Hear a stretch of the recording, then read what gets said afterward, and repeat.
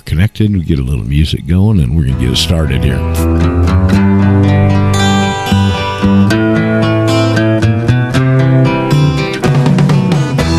Tax the rich, feed the poor, till there are no rich no more.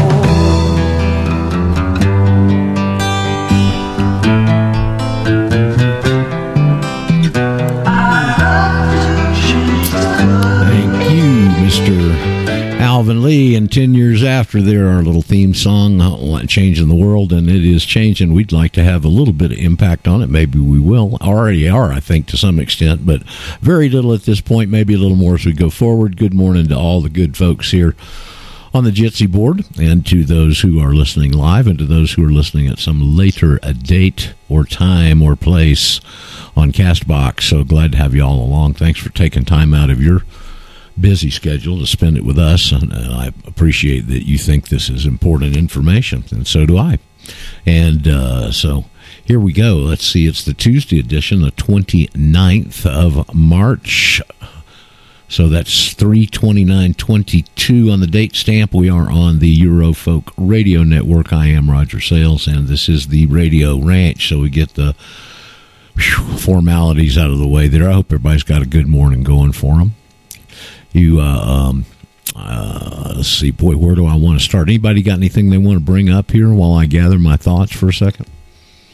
I kind of slept late this morning, got up. I haven't been able to sleep real good the last couple of nights. I'm in one of those phases again where you wake up in the middle of the night and go to the bathroom and can't get back to sleep, and lay down in bed, and you don't want to lay down in bed. And I get up and start walking, and walk around the neighborhood, get all the dogs upset, and do that for a while, and then come home. And I had communications with several of you, one of them being Jeff last night in the middle of the night or late and early in the morning. And so laid down for a couple hours here this morning, got up kind of close to the showtime, so I'm a little discombobulated, not as normally on top of things as I would be, but there's a couple of things I did want to discuss. But if any of you, if there's any new folks on the board, now is a good time to come in, say hello, introduce yourself. Let's find out where you are in the world, and see if we can address your questions. So if there's anybody in that situation, we'd like to have you step forward here this morning. There's a couple of people were asking yesterday how to get onto the board, so we may have some new folks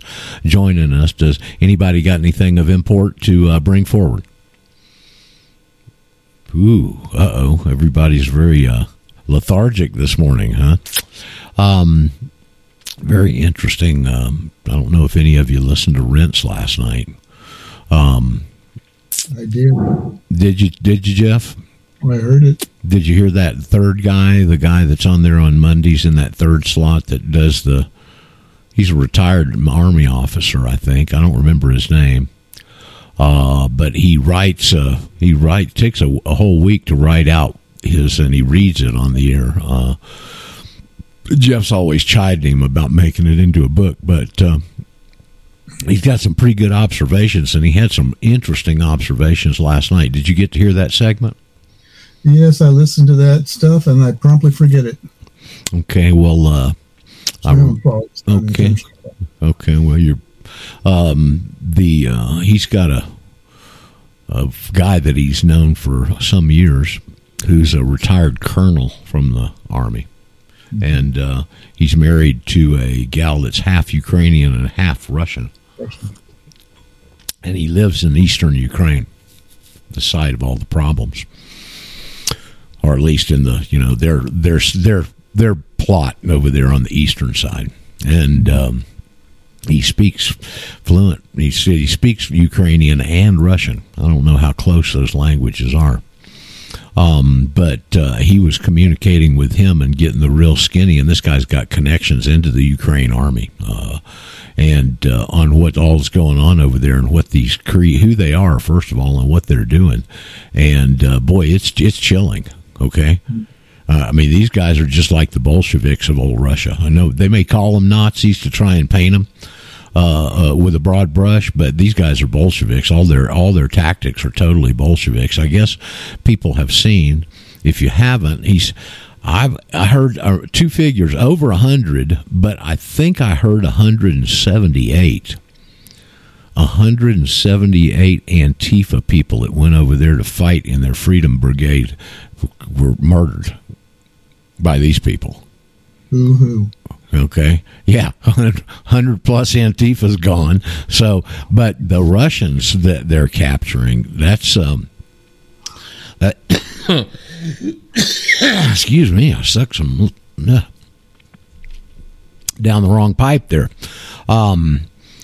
They are, when they capture them, you know, there was the head surgeon for the Ukrainian army or something came out last week and said, when we catch Russians, we're going to castrate them. Everybody remember hearing that? Did y'all hear that? And then he retracted it and said, no, I was just kidding or something. Well, he wasn't kidding. Well, then just shoot them in the legs instead. Well, they're doing both. They're castrating. It depends on when they get them. It depends on what shade of Russian they are. In other words, Russia's pretty big territory. It's got a lot of different ethnicities and stuff. And if they're of a darker skin tone, they just murder them outright and shoot them in the genitals. They may shoot them in the leg. And this one guy that he had just murdered, one of the commander of this brigade that was doing this bloody little deal. He killed a guy. I think he shot him in the gonads and then killed him. And then he got his cell phone and called his mother. Said, I just murdered your son. Yeah, tell him how he died. Yeah. Oh. Yeah, that's gruesome. So here, that's who we're dealing with over there, and it's just really it's just very frank. He said it's just an absolute mix of bad actors. He's got all of these different political extremists in there pulling all this stuff, and that they are raping. They're actually raping Ukrainian women, and they're killing Ukrainians. And, of course, Russia has tried to go in there and just go after soft targets and not hit any infrastructure or any civilians. And so they're keeping the Ukrainians in the towns. And if they try and leave the towns, they shoot them. Okay, and they go in and give them Molotov cocktails, and they went in and distributed automatic weapons, as much ammunition as they cared to take away with magazines. And then old feuds within the city on non-military people started coming out, and people are killing each other in the civilians, right? But gang activity too. Do what, Jeff? Gang activity. Yeah, gang activity, all that stuff. And, of course, what the Russians were saying, if they see, put down your arms and surrender and you'll be all right. But if we see anybody with arms, we're going to shoot you. And so they're giving all the civilians arms so that they'll shoot the civilians, and then they come on all their news platforms and tell you that Russia's murdering civilians. So it's all these dirty tricks, man. But the one that got me that I heard, I mentioned it on the show yesterday, I think briefly, and it reminded me of an incident that I read out of Alison Weir's the history of the Israeli conflict. All right, and the Ukrainians got a multi-story building and put 200 women and children in the basement and dynamited the building on them. Okay, and it just reminded me on tactics of these creeps in a skirmish. If you're not familiar and haven't studied that Palestinian, the birthing of Satan's sandbox over there, first of all, I should plug Alison Weir's site, ifamericans.knew.org.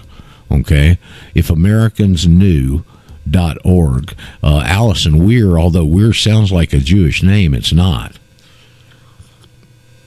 She is, I'm assuming she still is, and they couldn't get rid of her because she's tenured.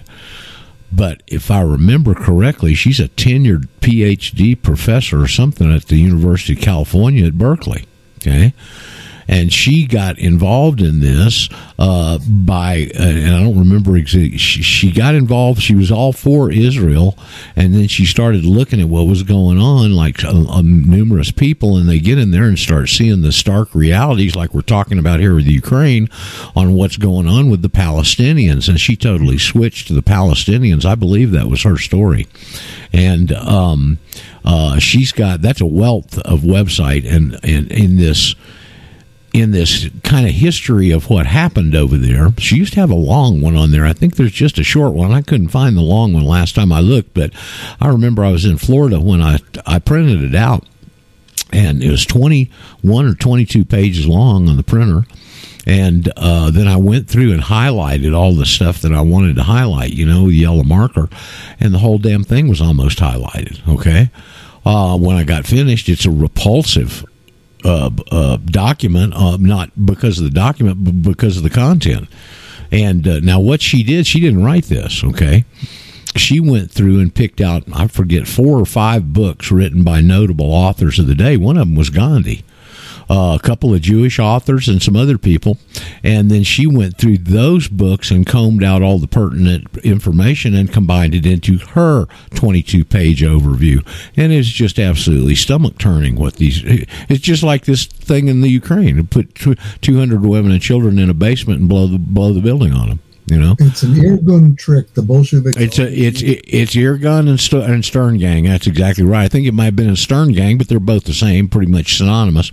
The situation that I was wanted to refer to, give you that background on, is something that's, I think it's in May, it's in April or May. It's just about this time of year, and it is commemorated every year by certain people around the world all these years later, and that is a village called Deir Yassin. Have you heard of that, Jeff? Outside of me mentioning it the other day, have you ever looked into that, Deir Yassin? I remember that name. That was a massacre. Yes, it was. It's 2 words, Dieryssun,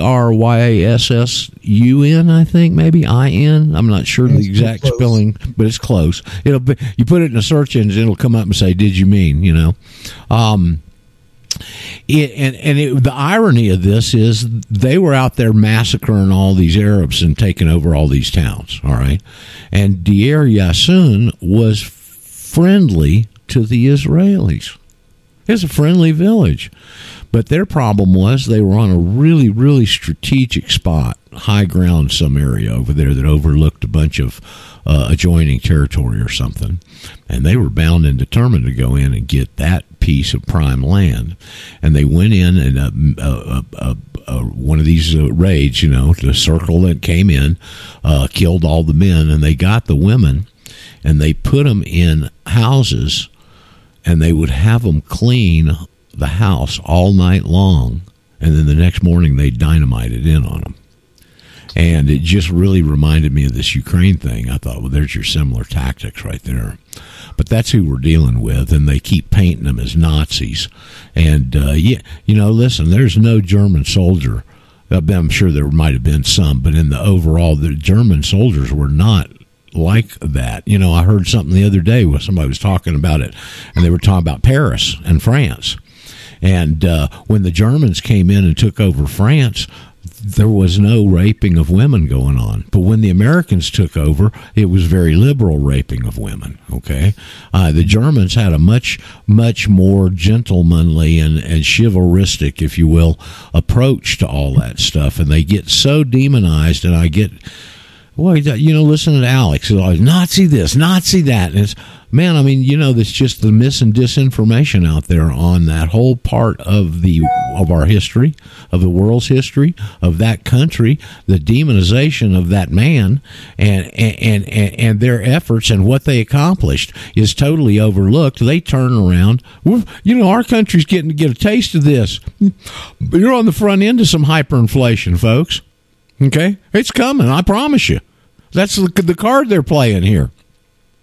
Who knows if it'll get as bad as it was in Germany, but it was horrible over there, and it's going to be horrible in our country, okay? And in other parts of the world too, but particularly the U.S. They've got the U.S. targeted because of the white and the Christian solid foundation, and the fact that they hate that, obviously, and that they've intentionally fattened you up like a cow out in the pasture to be able to utilize that productivity and the use of you as collateral for the dollar, the world reserve currency, and take over and control the world through it. And they're going to come back and zero in on that bullseye. I promise you. Okay, so that hyperinflation that happened, that ravaged, totally ravaged Germany. If you've never heard or read or seen any videos or studied that period of time, spend a little time. I forget, is it Mike Maloney's Secrets of Gold and Silver, episode 7, I think, that deals with German hyperinflation? And Mike Maloney does a great job of everything that he does. Haven't seen too much of him lately, but he's got that series. I think it's The History of Gold and Silver and something, I forget the exact title of it, but episode 7 is on the German hyperinflation. Okay. And, it went to where the mark was almost all on par with the dollar. At the end of it was over 1 million marks to buy a dollar. Okay. There was a great story. I remember Robbie Noel, the late and great Robbie Noel. I hope some of you remember Robbie. He was an icon in our movement, and he had that primetime evening slot on RBN weeknights for an hour, and South African with that wonderful British colonial accent. He'd been a stockbroker earlier in his life and his career, so he knew that whole side of it. And he was a gold and silver dealer. He used to work quite a bit with Jeff Bennett. I was honored, and I look back still, to be able to do a few shows with Robbie before he got out of the country accidentally and couldn't get back in and ended up back in South Africa and passed away. He was not in good health.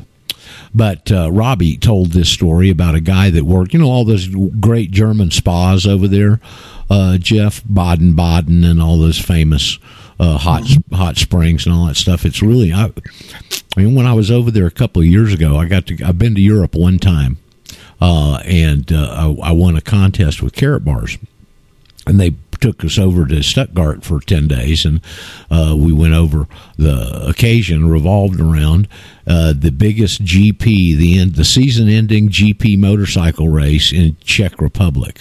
I forget the little town it was in, but it's a very famous race. Hell, there's over 250,000 people there. Okay, it was a really, really big deal. And they put us up in one of those spas. It wasn't Baden-Baden, but man, was this place luxurious. Had all kinds of pools with all this naturally hot water, and just a lovely, lovely hotel and restaurant and everything. It was really impressive. So that's why I think of that. I've had a little bit of that taste of that, and these Baden-Baden, that town over there, is particularly famous for that. A lot of the elite go there and spend time, and it is speculated that to get themselves away from all this heinous crap that they do that to people in the world that's in their subconscious, Regardless, was a guy at one of these types of spas like that, and he had a regular customer. He was a bellhop and had a regular customer, and as the customer was leaving and he was helping her or whoever it was and to get things out of the area and into the car and on their way, and they tipped him a gold coin. Okay. And so he went home. This is before the hyperinflation. He went home and put it in a drawer like many of us would do, stick it away somewhere for a rainy day, and he forgot about it. And as the hyperinflation is raging, he either found it or remembered it and went in and got it and went back and bought the hotel with it. Does that give you an idea what's coming? Okay. So that whole area, but Allison Weir's site is a really, really good resource for all information, honest and truthful, revolving around this Satan sandbox. I also wanted to say that I have about a 40-minute talk. I've played it on here a couple of times, but I can't play stuff where the Jitsi board and the audience can hear it at the same time. Maybe one of these days Paul and I will find the little snafu that's got that screwed up. But regardless, there's about a 40-minute talk. I don't know when she did it. I played it on Thumper's show here a while back, and I'm telling you, it's amazing. I don't care how informed you are about that whole situation and history. You've never heard some of the things that she goes over in that talk. It's just startling information on I think it's titled How Israel Was Formed, and using the U.S., and yes. Sorry, hon. No, go ahead and finish. All right. Well, I took that, and just for anybody that's new, and this maybe tweaks you a little bit, I took the Allison Weir talk and about a 25-minute David Duke talk on the history of Jewish slavery. and I put them up in the archives on February 12th and 13th. And the 12th, the Saturday, the 12th is the David Duke talk, and the Sunday is that Allison Weir talk. And if you've got an interest in this area or want some background on it, man, I encourage you to go listen to both of those. They're really, really hard-hitting pieces of information. Yes, Dawn, what you got, babe? So I've got people coming over like around 10, so I kind of wanted to get on the DMV letter. Okay, all right, good. Well, I'm glad you brought that up because I slipped my mind. Let's go get that out of the way then. If you'll read, you want to tell the audience, for those of you that might not be on top of this, what you're going to read to us and the circumstances that brought it about, please. Sure. So I was just doing what Roger had suggested and weaponizing my affidavit. And I had sent the cover letter to the DMV, just, the regular one, just saying, please find my citizenship evidence enclosed, which is now on file with the Secretary of State, and please adjust your actions accordingly. I didn't even say, this was my first draft to them. And so that's when I was screwing up all the letters. I didn't even put principal is to the agent is to the principal. I didn't put any of that. And I put legal lawful notice not to be construed as a filing. So I really screwed up. So I told, like I keep telling everybody this is a process, right? Yeah. So I'm going to have to resend everything, which is great because they're just going to love me when I resend the corrected cover letter. He'll certainly remember you. Yeah. But so that's all I did. I didn't try and do anything funky with my driver's license or anything like that. All I was doing was notifying them of my status change. And this is the letter that I just got back from them saying, this letter is in response to your recent correspondence. The Department of Motor Vehicles and its employees disagree with your statements and will not be bound by them. Every person within the boundaries of the state of California is subject to its laws and must comply with the California requirements for licensing, registration, and insurance in order to operate a motor vehicle on public roads. Under California law, driving a vehicle is a privilege granted by the state through its power to regulate traffic. It is not a right, regardless of whether the travel is for personal use or commercial gain. DMV does not have the authority to exempt you from licensing and registration laws. Additionally, California law establishes punitive measures to be taken when a person operates a motor vehicle without complying with licensing and registration laws. The person is subject to citation and or the vehicle is subject to impoundment by a law enforcement officer. This is the last correspondence you will receive from DMV concerning these issues. DMV will not expend any further resources responding to your future correspondence. And then, of course, unsigned customer communication. At the end, when they give you this is the last correspondence, you got no appeal, something's bogus right there. Now, the other things, let me observe, because I don't remember you reading that whole thing. But all persons in California are required. That must be, you talking about legal persons, of course. Right. What about motor vehicle? Well, I don't have a motor vehicle. I've got a private conveyance. I mean, there's a lot of ways to attack this, and that I heard as you were reading that. So I'm anxious to hear what you have pinned for them.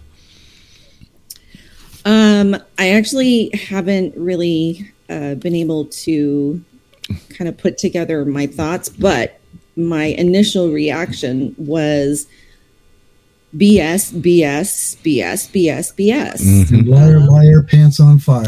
Yeah. It's like they're playing a game of bull. They're playing a game of we're going to bluff you back into compliance. I mean, blatant lies on here. Blatant. Driving a vehicle is a privilege granted by them to me. Well, it is if you're a citizen of the United States and a resident. Yeah. It's like they didn't even read my affidavit. the thing is they disagree with my statements. Question. There's the thing is, I can't disagree with your statement because it's your choice, not theirs. They're showing themselves to be open tyrants. Who had a question there? Skip. Hey, Skip. Don't they by definition of an affidavit, don't they have to heard affidavit with an affidavit? Well, they should have to, yeah. Just say, we don't pay any attention to that. Sorry. Sound like the Democratic Party in the last election, huh? But isn't their response that because it's not a... You're clipping a little bit, Skip. Get that last part of that again, please. Is their non-affidavit response a non-response? Yes. It's just like these bluff letters from the Secretary of State. It's exactly the same thing. Without signature. And this is why I decided to put on my template letters at the very end that if you disagree with any of my statements in my affidavit, you have every right to respond with your own affidavit to the Secretary of State. Yes, that's a good way to come back, and it's good to solidify that in your cover letter. Good idea. Okay. Yeah. So that'll be on all my other cover letters from this point on. But the fact of the matter is they can't, they can disagree all they want, but they're bound by them. When they say they're not bound by them, they are. Mm-hmm. And every person, I'm not that person. I'm not the person. There you go. Boy, there's that lesson can come in real handy right there. Yep. Within the boundaries of the state of California is subject to its laws. No. I am not subject to your laws because I am no longer a U.S. citizen under the 14th Amendment. You could say, do what, Jeff? Yeah, subject to its laws. Well, the definition of its is what? Yeah, right. You could also say, is that like subject to in the 14th Amendment? 14th Amendment. Dave's wanting. Dave's going to jump in here. Yes, Dave. Yeah, thanks. Good morning, everybody. We may be subject to the laws, but we're not subject to statutes, codes, rules, and regulations. Yeah, that's another thing you could put that. Regarding that driver license, correct. Codes and statutes. Right? You could put something in there like I'm only subject to God's laws, and you're not God. Although you'd like to think you are. They think like they are. Yeah. You're not my God. Well, there you go. Any of these things you could massage and stick in there if you feel comfortable with them, Don. So go. We the people created the states, and we can eliminate the states anytime we want. Well, and they're not something to the fact that they're not subject. They're not how'd they put it? They're not. This is you. They said they weren't subject to, but something about them being responsive. You're responsive in the fact that you're agents of the government of California, the state government, and your only authority is over residents. And I'm not one of those. And that affidavit states it very plainly. And the state didn't sign that paper because there is no state. A state can't sign anything. Yep. Now, the other thing for the audience here, what we're doing is of course, Don is going to rebut this, and you never want to leave these things hanging on their side where no more discussion is possible, because that ain't true.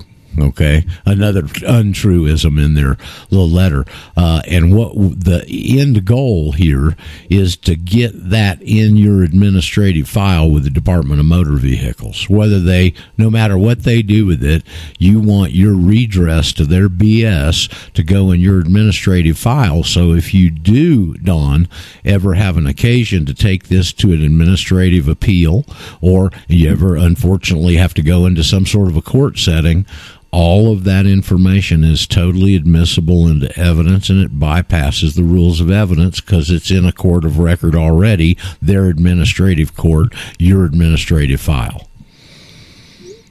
Okay, so that's part of the overall big picture here on redressing these things and sending them something back. Okay.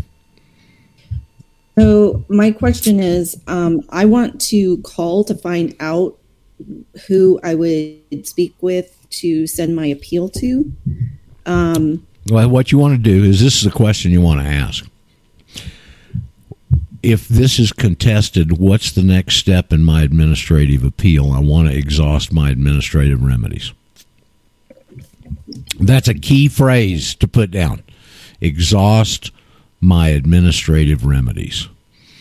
The reason for that, for the newer people here, you've got two court systems running. You've got the one that you guys automatically think of with the black robe bandits that come in there, and you've got this administrative state court, which is an informal court, but it is a court. Now, they do have administrative hearings, okay, that aren't technically court like we're thinking about, but they are administrative courts. You just saw one the other day. We heard about it up in Idaho with the baby Cyrus, and that judge that said baby Cyrus is Idaho's property. He was an administrative judge in a CPS administrative hearing, okay?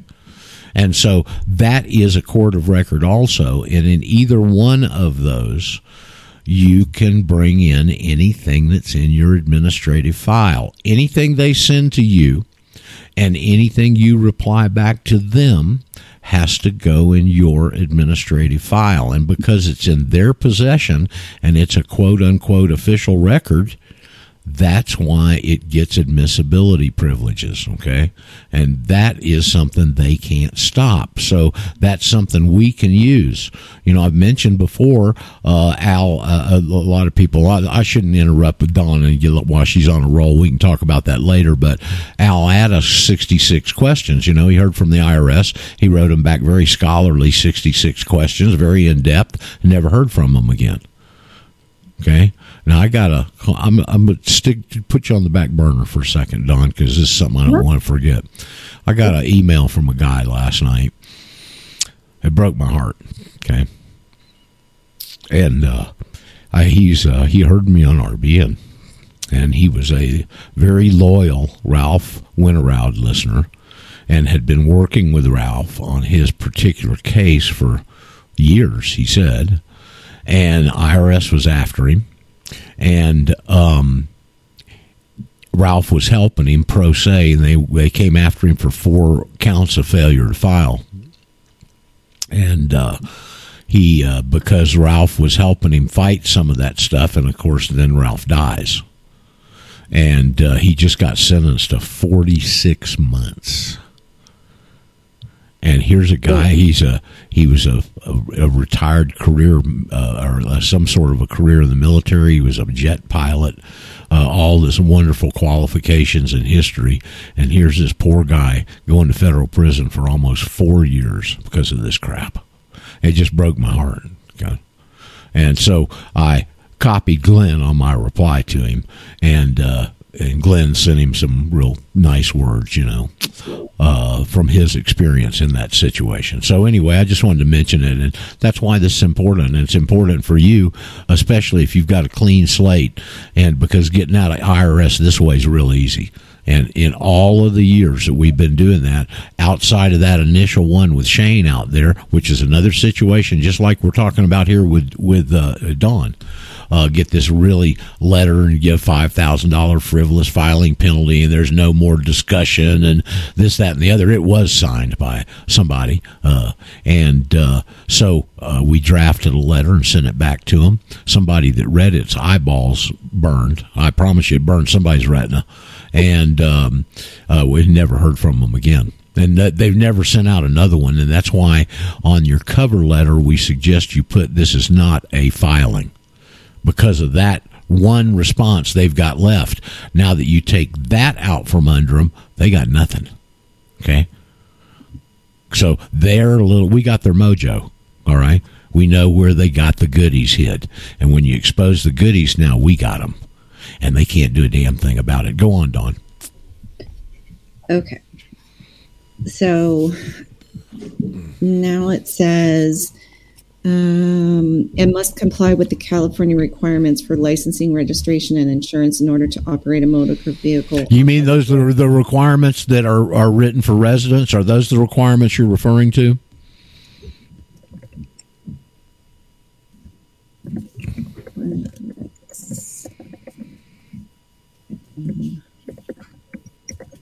And also, that's where I can put, I do not have to comply with statutes and regulations. As I'm not a resident under the scope and purview of the 14th Amendment, as evidenced by the affidavit that you refuse to recognize. I got a little way of looking at it here. Okay. Hey, Samuel. Hi. Everything that they said to Dawn is true for a resident. It is. And a citizen. So I would attack it from the point, okay, given the fact their statutes are going to be full of that in the DMV law, right? Oh, of course. That's how they're speaking to you. So given the fact that I'm not a resident and a non-citizen, how would DMV law apply to me, and what is my remedy? Samuel, let me throw something in there that just hit me. Remember the letter you got back in response, Dawn, from the Attorney General of your wonderful state out there? And they said, we do take concern for private citizens. Yes. You might want to take that phrase and throw it in there somewhere. Oh, and say where it came from. Yeah. Do all these regulations, do all these things you're quoting here to me, do those apply to private citizens also? Something to that effect, however you want to turn individuals. it. Yeah. And good morning. This is Paget. May I? Oh, my Lord. Look who's come to the stage here. Hey, girl. Yes, and I am about to leave, but good morning, everyone. And Dawn, I just wanted to tell you how I'm going to handle it. I'm not dealing with the DMV at all, except I will be sending them a letter saying I revoke this license plate number as I'm leaving the jurisdiction. Now, that's all they need to know. They can look at it like I'm going to Arizona. They can look at it however they want to look at it. I have sent in for my record, because I have decades and decades and decades, and before I keep going on and on, before you know how old I am, many decades of awesome quote unquote driving record. So I have asked for it, and I'm going to have that in my little file that I travel with. But I will be writing them, revoking my number, just simply, I'm leaving the jurisdiction. And that's how, when I do my manufacturer statement of origin, when I go get my next car, I'm going internationally. I need that statement. I'm going internationally. And they can look at it like I'm going to Australia if they want. I don't care, but I'm leaving their jurisdiction. So anyway, that's how I'm dealing with it. And as for let's see what's in our administrative file, Mr. Blinken, I am up to like my third letter or something with them, trying to see what's in my mom's administrative file where, she's writing the letter. Right. They are like, I'm sorry, you weren't clear. You weren't clear what's in here. So, or another one I got was, we don't deal with that. We don't deal with citizenship. I mean, I'm not asking. You're dealing with contents of a folder, Right. But I mean, the citizenship evidence. Oh, well, we don't deal with it. I mean, the lies after lies. I mean, I'm on like my third group of people who are like, administrative file. And I'm like, look, you either tell me what's in there, and I name a whole bunch of stuff that should be in there. Tell me there is no administrative file. Tell me this file is not for the public and you keep it private. Tell me something. But anyway, so I've gotten nowhere with that so far. Okay, now except that I'm getting a whole bunch of addresses. Right, but now Paget, they've got so many days to respond. I don't know if what they're sending you would technically be a response. Yes, they do it in a timely manner. They do. Okay, all right. But how they respond is just really stupid, though. Of course, but once they cross that line, you can, and you'd be a person that could, I believe, take them to federal court. Judicial Watch, all of the stuff that Judicial Watch gets on these people, where they get all these cross files and other things, are all on FOIA requests, and they take them to court, and the courts make them produce. They're very good. They're very good on that, evidently, the courts. So just an idea for you, okay? Well, right now I'm practicing with little things because I am becoming a counselor of common law, and I mean, totally. I'm like, no, don't go there in person. Put in an affidavit form, because then they can't question you. I'm like getting I'm getting it down, but I need to gain a lot more light. I need to be a lot stronger than I am before I take on the big guys. Right. But I mean, I'm there. I mean, I'm getting there. But anyway, Dawn, I just wanted to let you know that's how I'm going to deal with it. I'm not even going to bother with all that stuff. I'm just going to be like, Here, I revoke this number. You can have it back. I'm leaving the jurisdiction. Bye. No more discussion is needed. No more discussion. And in fact, I will carry that with me in my file. I'm making a file because I'm getting ready, because all along I said I'm not getting a real ID, so I have till August to get out. So that's been my plan. Dawn, you might open that with, you make it appear, let's see if I can phrase this in my mind. You make it appear like this is your decision. My status is my decision. If it's your decision, you stand in open tyranny. Something to that effect. And then whatever follows that you want to put down. So just an idea. Because there's only, when they start doing this crap, now you got two ways to come back, and you're either free or you're a slave, right? Back to that little either or deal. Okay, you're either guilty of unbelievable discrimination, or else you're a tyrant. Which one is it? Well, Roger, isn't it true that we already discussed that they cannot license you to drive if you're a non-resident? That's correct. And I guarantee you that sentence, you may want to go look in the California codes, Dawn, and where you want to go look is in the traffic, wherever the traffic laws are, and the area of that body of laws, statutes that deal with residency. You've been in the state longer than 30 days or whatever. And I guarantee you this sentence is in there. The term resident is a rebuttable presumption. I guarantee you it's in there. And the reason I know it's in there is because all the traffic laws are uniform. And that means they're all the same in 50 states. They might not be the exact same everything, but they got the same stuff in them. And that if it isn't in there, I'll be shocked. Okay. Okay, so it's a California code that has to do with driving as a resident? Correct. Well, that's with residency. Oh, with residency. They'll have some stipulations on their definition of what constitutes you being a resident. You've been in the state longer than 30 days is one, 60 days, whatever they, define it as. But somewhere in that little area, that statement is the term residence a rebuttable presumption. So you might, again, I'm just throwing ideas at you as you're going through this. Okay. Paget, by the way, Paget, good to hear from you, girl, and come back and see us more often. Okay. I'm very busy. I've read like 16 books this year. My eyeballs are tired. Well, with all that energy, I can understand why. You got some active mitochondria, girl. Okay, bye everyone. Have a good day. See you, Paget. Yeah, the thing is that I'm still, because I don't own my car, I'm still forced to do registering. Right. I'm still right. to have the driver's license. Right. I'm not sure if I'm forced to have a driver's license, but I definitely am forced to register, get insurance. You are. Okay. Because somebody else's collateral. How are you close to paying that thing off by any chance? No. Not even a blink or a wink. Okay. No, which is why this is so funny, because I never said that I'm not going to have a driver's license or that I'm not going to register my car. I never said any of that. I'm just saying, hey, please put this in my file because I want it. Isn't this an interesting knee-jerk reaction from them? Yeah. It's crazy.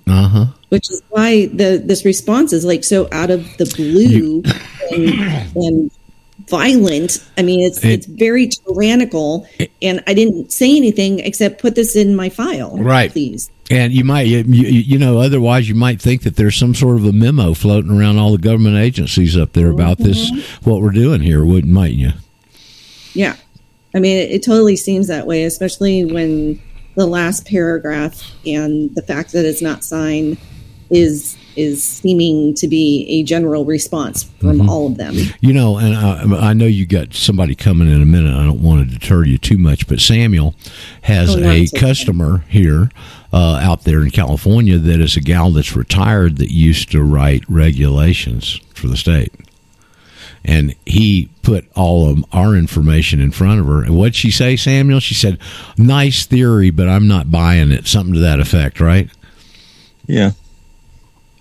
So, have you ever had any more contact with her about this, or on anything? I'm going to be working for her next week, I think. Oh, good. Okay. She's also taken the jab when she said she wouldn't. But when I was in the DMV last, my registration had lapsed, and I was in there with one of the older girls who was in that office. She was probably close to retirement.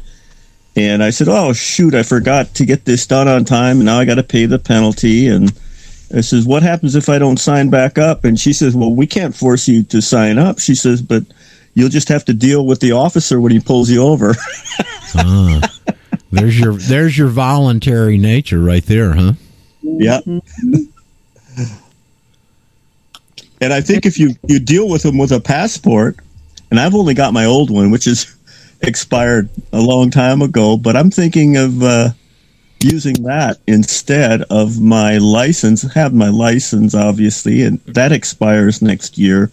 So by then I want to also have my new passport in hand and then be able to deal with them that way, and maybe potentially sell my car and get a bill of sale and then proceed that way. Don, let's see if I can get my thought back. That's not a bad idea that you may want to consider, is now that you've got your passport back, of making a copy of it or the card and including it as an addendum to your letter and just saying this is the passport that's issued on that affidavit by the Secretary of the State of the United States.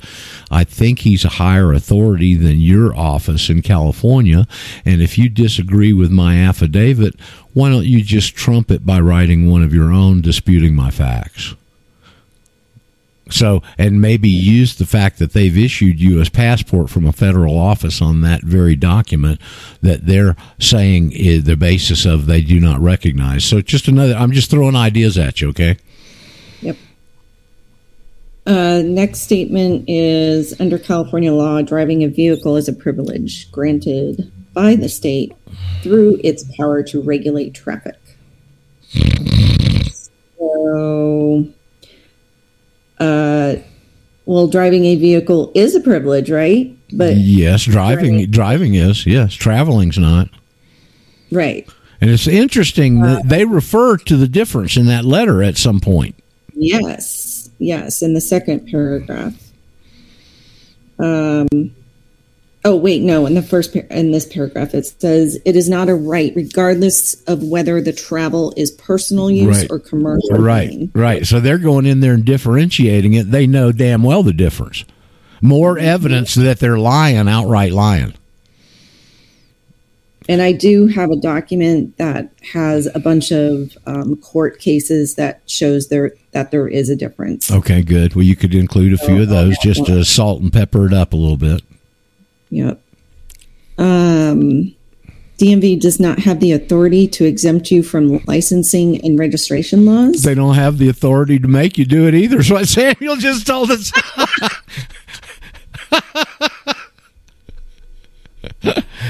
Isn't that voluntary?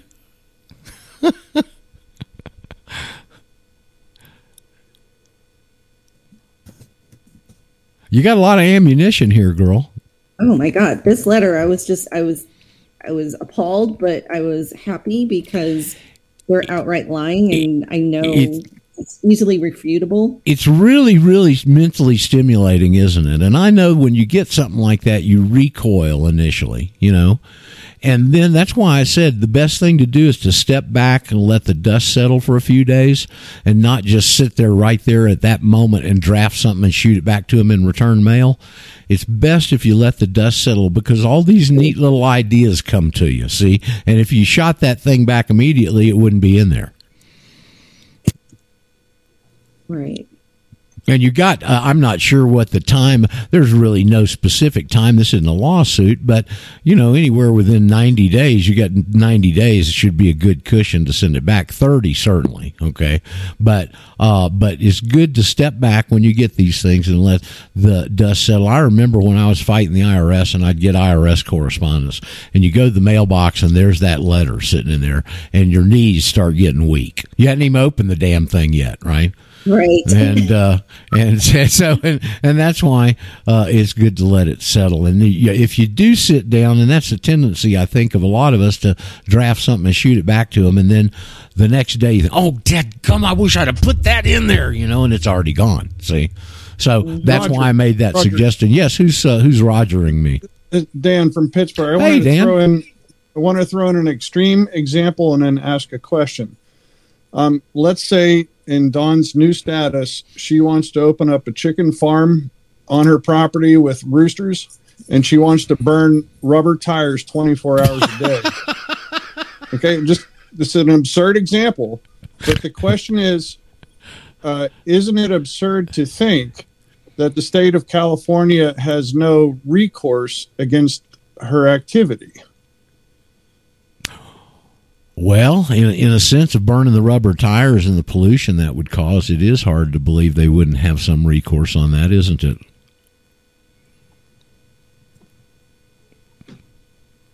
Now the roosters, what's the difference? Do no harm. Well, that in a common law situation, there has to be an injured party. If you're polluting the air, in essence, that would be injuring somebody. Right. In a general sense. So everybody's breathing that. Hey, Dan, look, I'm the first one to tell you I don't have all the answers. I got most of them, but I don't have all of them. Okay. Yeah, I'm just, I hearken back to my dad telling me you can't fight City Hall, and I'm just wondering. Well, let me tell you, your dad was wrong. My parents told me that too, and I fought them and beat them. Okay, so. But I do agree with the do no harm. Like, they definitely have the ability to come over the top and rule over you if you are doing harm others. And that's why I say sometimes I've had people that I've advised or helped do this that I don't know they'd necessarily need to be nationals, in all honesty, okay? And this kind of personal responsibility is where I think your question would land, Dan. Your hypothetical situation there would land on somebody with personal responsibility and not wanting to further screw up the air or mess with their neighbors or whatever's going on there with a tire fire. The roosters, that's a different story. Yeah, so me being unlicensed or unregistered doesn't harm anyone at all. Nope. And so they've got no recourse to come after me if I choose to. It harms the state. Did you say it harms the state, Dave? Is that what you said? Yeah, it harms their pocketbook. Well, it harms their little ego because they think they're gods. They get their little egos bruised. Well, and it's crazy because they've been trained. Like, I even have a friend who used to work in the DMV. She doesn't anymore because she won't take the jab. But when I told her, when I read this letter to her, she's like, yeah, I heard that even if you're traveling and not doing commerce, you still need to be licensed. That's just not. The courts totally disagree with that. Exactly. But this is what they're training. They're training people lies. Right. And so they're kind of their first defense for people who come at them. And so their workling bees refute this and think that they're in the right when they're not. And so they figure, 9 times out of 10, the person getting this response letter is going to back down. That's exactly what they're banking on right there. Yep. I've maintained since the start with the ones. Is that Mr. Darrell? Hold on a second, Darrell, if you would. I've maintained since the start when we started getting these bluff letters from the Secretary of State that's exactly what they're doing. Is they're testing you and putting that in front of you to make sure you know what you're doing and what you're talking about, because the subtleties of getting out of it are right there. But you got to understand what that little phrase, for example, except by operational law.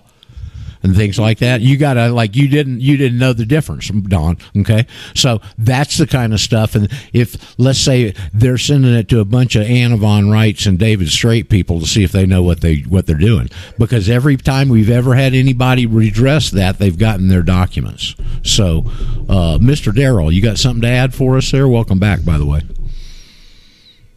Yeah, hi. Good morning.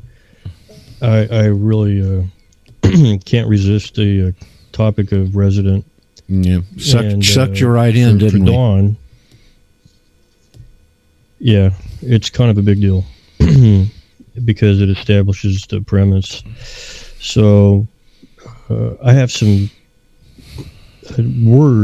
terms that you really need to write down and spend a little time looking up after I bring them to your attention.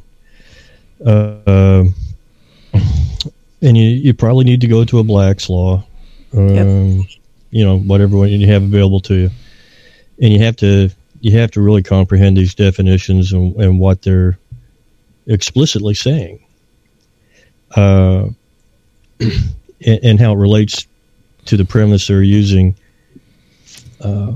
for you. And so the first one is res, R-E-S, and it's just one little word, and it goes on for pages. Mm-hmm. Literally pages. Let me ask Don. Let's put Don on the spot right here. Darrell, do you know what res is legally defined, Don? R-E-S? Yes. No. The thing. The thing. A thing. Yeah. Oh, a particular thing. Now, that's I'm not going to debate that at all, because it actually says that, but then it also goes on to say it can mean other things. And in classification of a res, of course, this is what word sorcery always does. It means this except. So under the title of classification, it says this: things, res, in parentheses, have been variously divided and classified in law, e.g. the following ways: corporeal and incorporeal things. Mm-hmm. A corporeal body can be in res. Movables, immovables, things real and things personal, things in possession and choices in action, fungible things, things not fungible, individual objects. At the bottom of this, it says all persons are for some purposes and in certain respects regarded as things. So this idea of how about all legal persons? Yeah. Well, I believe that when that's a good point, Roger. I believe that when they use this word term "persons" in the this legal dictionary, that is the primary context of the use of that word, as in persons. Right. Now, like I said, res has many prefixes. Or I'm sorry, I misstated that. It has many suffixes that go along with res, and one of particular interest is called the res ipsa loquitur. Locatur. And locatur. Yeah, easy for you to say. Only because I heard my law teacher say it. Res ipsa loquitur. You're so loquacious. To say it, you have to be loquacious. It's res ipsa loquitur. The thing speaks for itself. Mm-hmm. Period. It also goes on to say that this is a rebuttable presumption. There you go. Or inference that defendant was negligent. Okay, so also with res, it also takes into the understanding historically that it's associated and can be associated with a trust. And it also goes on to say that depending upon the situation, I'm not trying to muddy it, I'm trying to show you how it has been muddied. The term is particularly applied to an object, subject matter, or status considered as defendant in an action. Now, a defendant would have to be corporeal. Or as an object against which directly proceedings are taken. Maybe that's the cotton bill. Thus, in prize case, the captured vessel is the res. Notice prize. Notice prize. What he just said right there, folks, from yesterday. Prize. What's prize? It's the remedy and admiralty. Mm-hmm. So, how does this relate to what they're calling the modus action authorizing aspect of this thing called resident? Well, let's see. Let's break that word down again. Well, we've done this a number of times here, right, Roger? Yeah, a couple. Res. Thing. Ident. The thing identified. Identifying the thing as something you have jurisdiction over. And they applied this remedy. So I don't bother you here much anymore because you're so busy with a lot of really wonderful new people. Yeah, it's really gratifying to see it happen. Mind-bendingly good at what they're doing, and exemplars. But this particular foundational understanding of this word and how they're weaponizing it on you.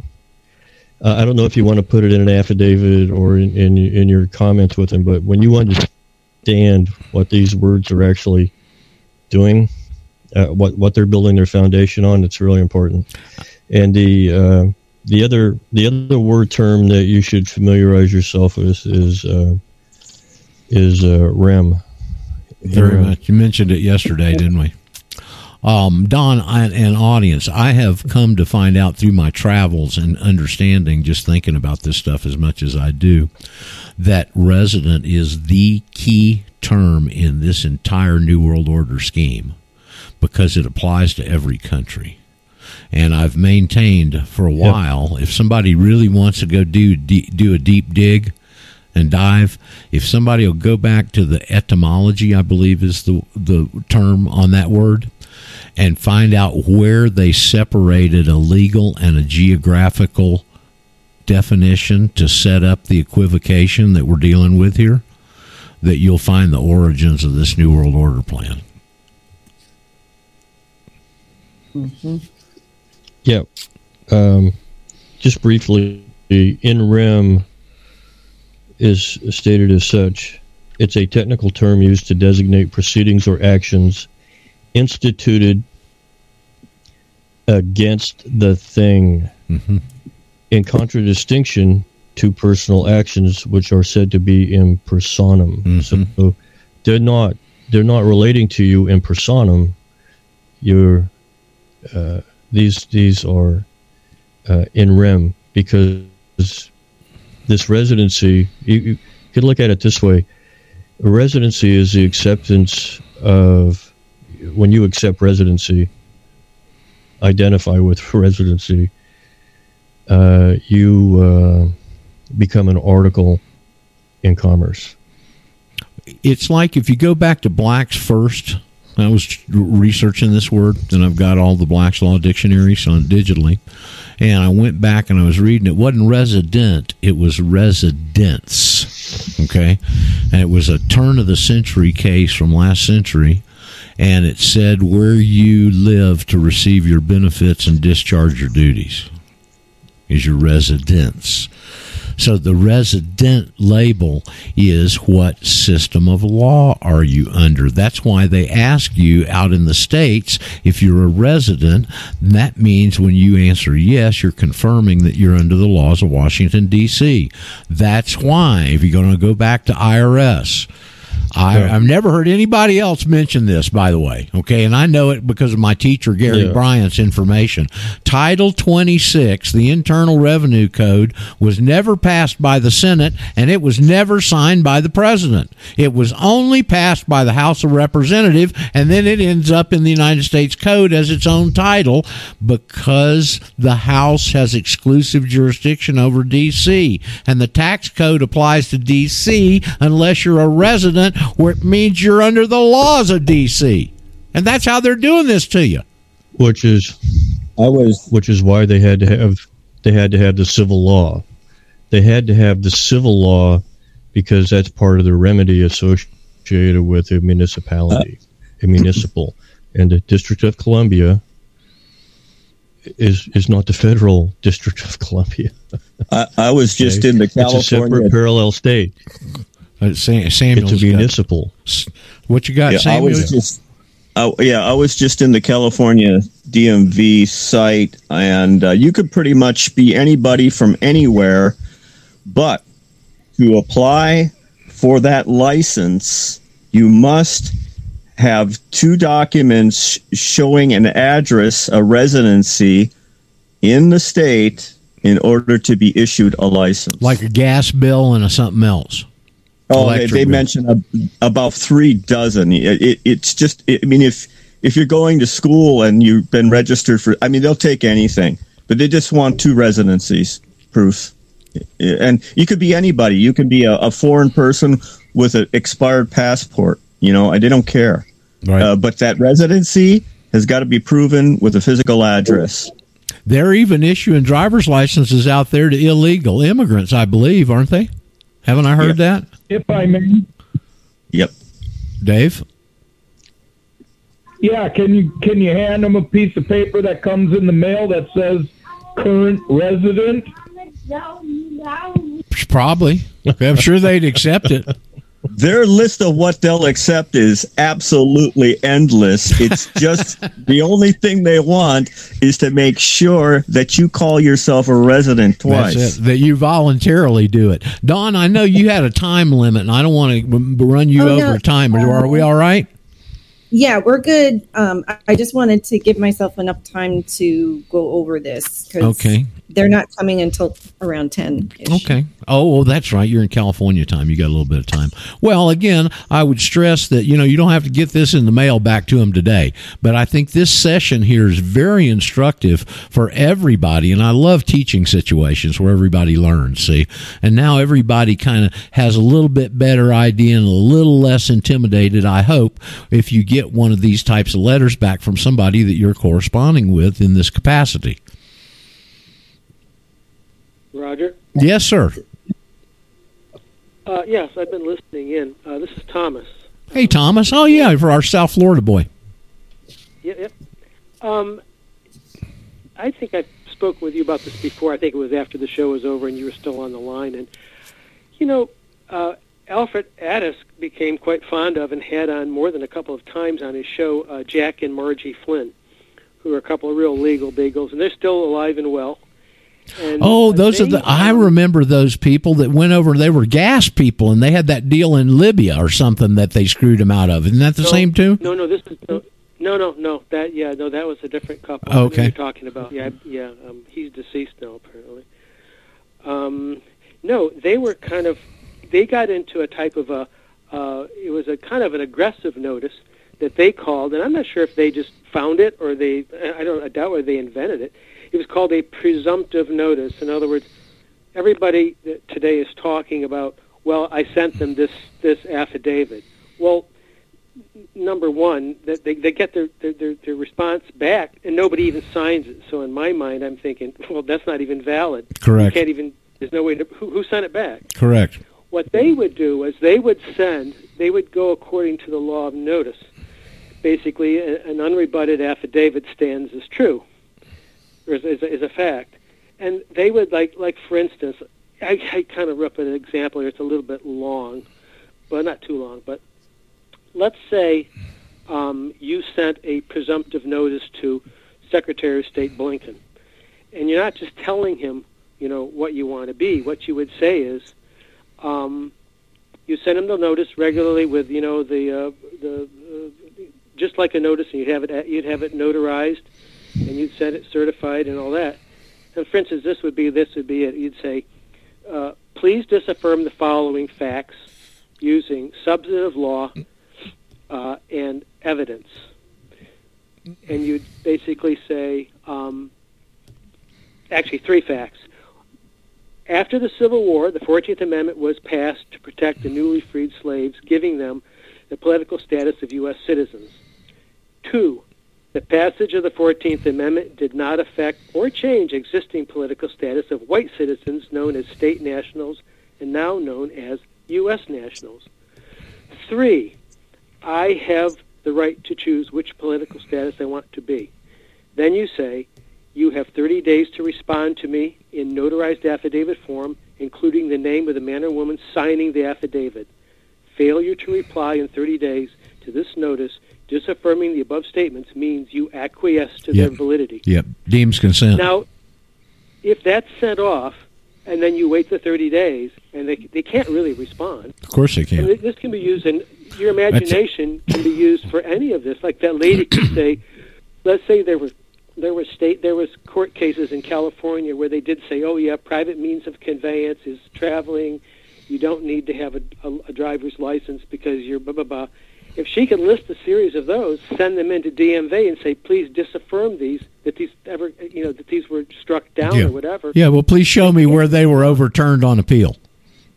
And after 30 days, according to Jack and Margie Flynn, you take that affidavit down to the courthouse and you record it in miscellaneous recording. Right. Now you walk away with an affidavit in your hand. If DMV says that's not true, you can say, you say it's true. I don't say it's true. Look here, I sent this to you. Yep. You never rebutted it. I hope you guys are listening to this because this is kind of new and novel to me, and I think it's very, very well substantively grounded and very well thought through, and I think it's an exceptionally good tactic. Thank you, Thomas. But I mean, you can use it in any situation. It's as good as your imagination. And basically, in the end, like I always say, you could actually end up in court with one of these jokers. Right. And you could say to the judge, listen, I think we need to settle this right here and now because it's absolutely true what I'm claiming. And my opponent here even agrees. And he'll go, how's that? I got an affidavit here. It'll never reach a courtroom. No, I know. How's Zorro doing? Oh, he's good. I saw him a little while ago. Did you tell him hello for me, please? Oh, I did. I said he's still on. You should listen, but he's busy doing stuff. Yeah, and this is a case. He's Zorro, the guy we're talking about here, a mutual friend of mine and Thomas's, was the very first person that ever responded to me when I was on the radio on RBN for the very first time. Okay, and oh no, Mitch Modeleski said that's not true, non-resident alien, and so that's how our relationship started. And he's Daryl. He's about like Tom Schramm. He'd been down there in every courtroom screwing, muddying up the water for years. And he goes, well, that affidavit, I said, well, did you put everybody on notice? See, we didn't realize all that back then, Filing it is one thing, but you got to let the other key people know it's been filed. And that's the notice part and the weaponization part of this.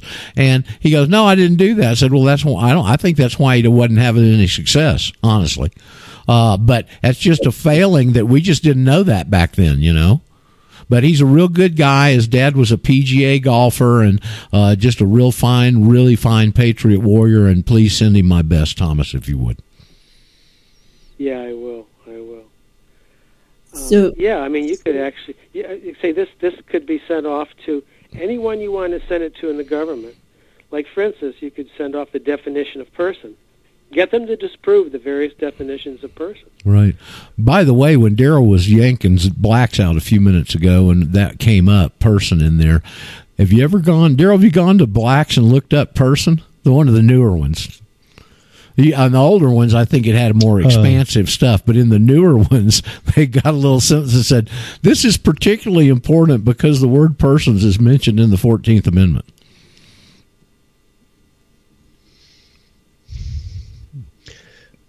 Well, yeah, it's the Civil War was for the civil law. Yeah.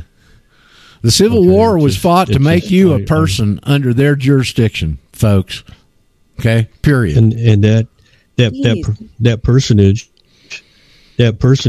falls under Rome. Yep. Okay. And that's the municipality. The municipality of D.C. is its Roman presence. That's Rome. Don't forget, it was two Catholic, very wealthy Catholic brothers that donated that land that is D.C. now. And don't forget about Persephone. Persephone sits atop the Capitol. Persephone is the most widely viewed idol image in the world, they say. Okay? And the legend Persephone, is... Yeah, go ahead, Daryl. Well, you give us Persephone's I'm sorry I interrupted you. That's okay. Persephone is also known as Astarte. Astarte. Okay. So and the legend is Astarte she owns everything she oversees. And her symbol is the 5-pointed star. Ooh. The pentagram. Mm-hmm. Yep. And her destiny is manifest, Columbia. Same thing. Yes, very. Persephone, Astarte, Columbia, they're all the same. Mm-hmm. The District of Columbia, the District of Astarte, the District of the Pentagram. So there's, I know there's a lot of people who are into the nuts and bolts, but there's this other aspect of the symbology and the esoteric that this is their belief system, and this is intertwined with Freemasonry. Yeah. So you're peeling a couple of levels of the onion back right there. Go ahead, Don. What's your comment? This is Thomas that's talking, right? Oh, no, this is Daryl. You haven't met Daryl. He hadn't been around since you started coming around, Don. No, I've heard Daryl before. Okay. Back in December, I think. I see. Daryl, I don't know if you've seen this movie or not, but it's called The Belly of the Beast, and it's by the Faul brothers, Faul brothers, and they break down all of that stuff, and it's fascinating. Really? About the whole Freemason kind of... I have, yeah. Oh, they're... Yeah. That... I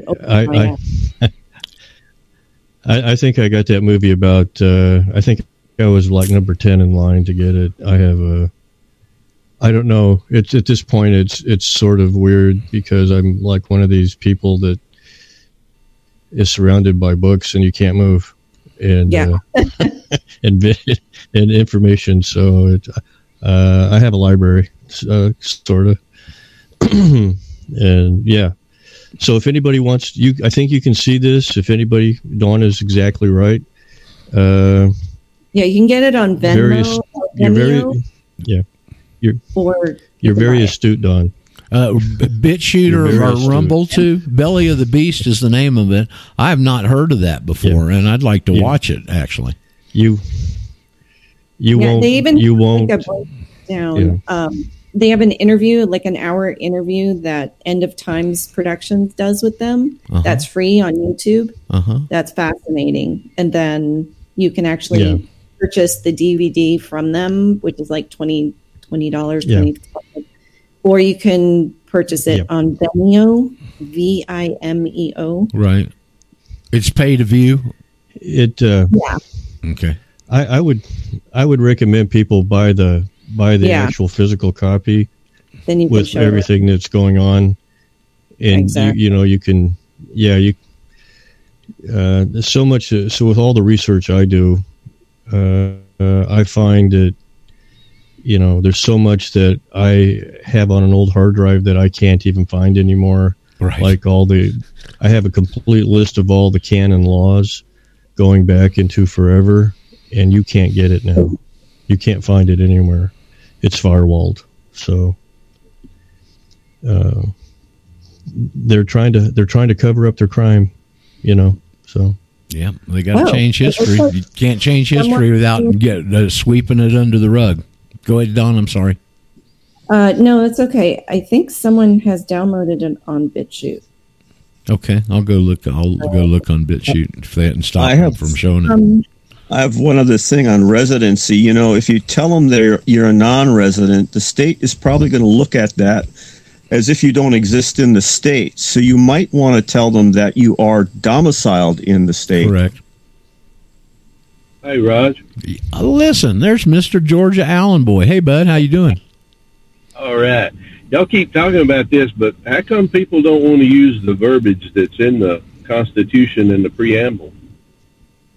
Which verbiage are you referring to? People. If she says I'm not a resident, I'm not a citizen under the scope and purview of the 14th Amendment, but I am one of the people of California. You could use that, or you could use a private citizen as the Attorney General used in their response to her earlier. Well, just in the Constitution and all, it says people and people, but you really can't find, I've looked and not really been able to find a good definition, and it doesn't put that in any of the laws. I think I would put that in an affidavit, send it to them, and then ask them, what laws govern me now? How about putting an adjective in there, one of the free people? Well, yeah, that too, you could. One of the free people.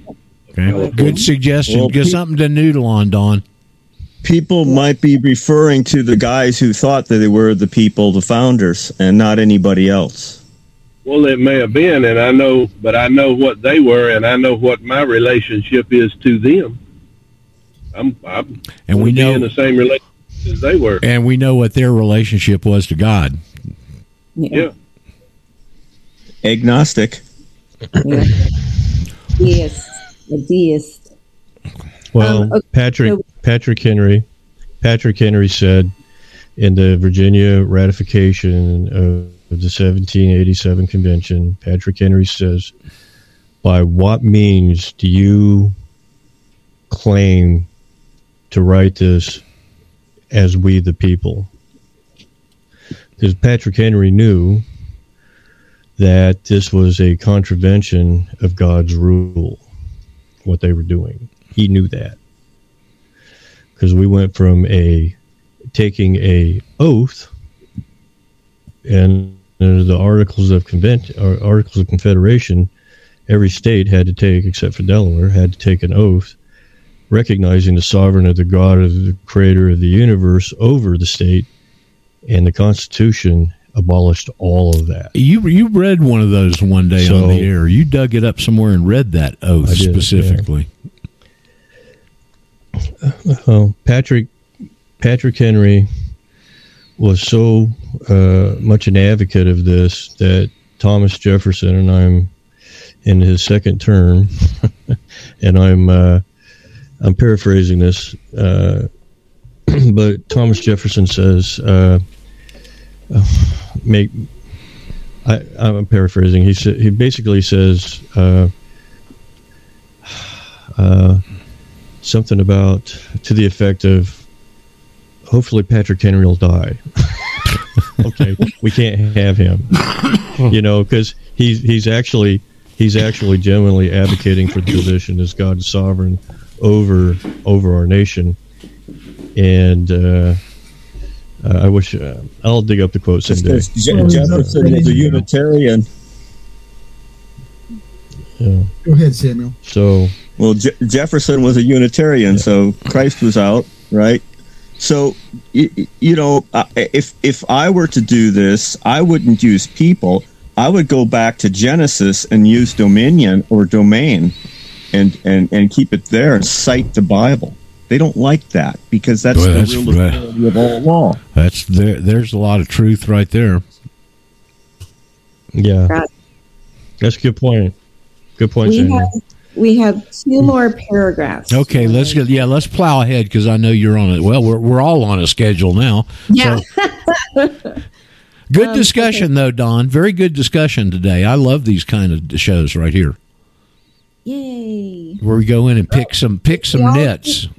If we all keep pushing the envelope, we'll get more and more practice. Well, that's the whole value and the purpose of this forum, the way it's structured and how we do things around here, so that everybody has the chance to learn. Yep.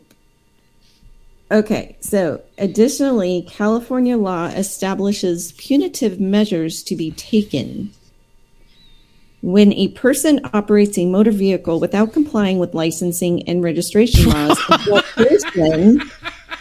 That's not a loaded sentence, is it?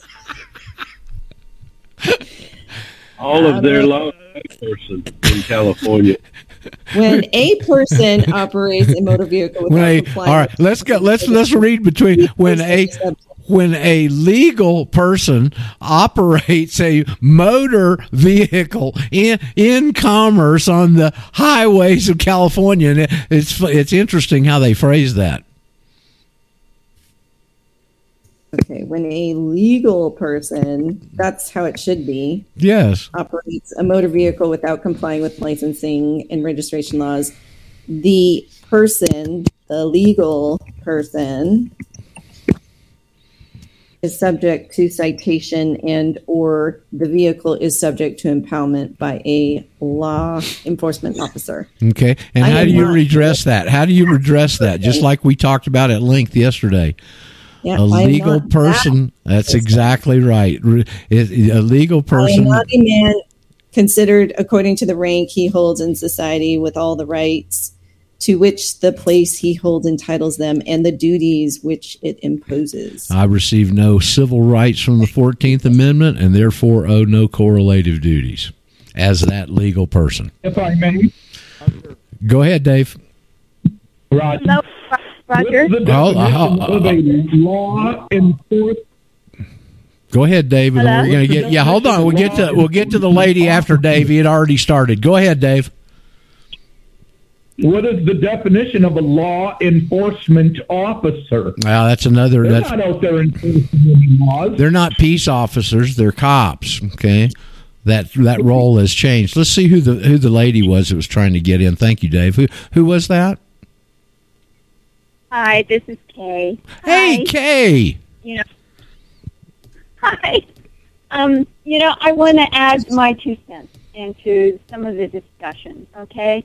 When it comes to Thomas Jefferson, I want to remind people that it is a communist, I forget what that is. It's a one of those communist ways that they try to take over a country to degrade the founders. That's exactly correct. Yep. I want to remind people of that. And also, Thomas Jefferson is not here to comment on that. To say he didn't believe in Jesus, how do we know that? To say he was a deist only, how do we really? He's not here to actually talk back to those particular accusations. And I really don't think it's wise for us to degrade the founders, and particularly one of the main founders of our country. He was not there for the constitutional convention. He wasn't there. How do we know he really said one can write anything about anything now and say it's true and not even have to cite some sort of letter or some sort of something, and even if they could, we are none of us perfect. None of us. Boy, far from it. Wasn't he in France as the ambassador to France when the Constitution was drafted? He was. They sent him to France. Yes. Anyway, I can't stay on the line. I just had to put my 2 cents Okay, well, thank you. I disagree with that. For y'all, let me introduce Kay to you. She's one of the initial people that responded when this broadcast started 11 years ago. And her husband, Paul, used to live out there in communist California. And she had a really nice experience in the court system as their house was getting seized. and then they moved to Connecticut. So she's gone through trials under fire, and they took a sabbatical for a few years, but they're back, and I'm tickled to death to have you. And when you, on the rare occasion, you get to call in, Kay. Okay, thanks, Roger, and thanks. I love you all. I'm not trying to take anyone to task. I just have to put my 2 cents. Good. Well, we're glad you did. And there you go. Roger. We're glad you did. Somebody else is hollering Roger. Thank you, Kay. Tell Paul hello. Okay, who was saying Roger? I will. Who was saying Roger? We don't take offense to opinions. Absolutely not. Do what now, Dawn? I said we do not take offense to opinions. No. We try not to around here. Some people might. I mean, we can agree to disagree on some things, but I think what she said is very wise. Yep.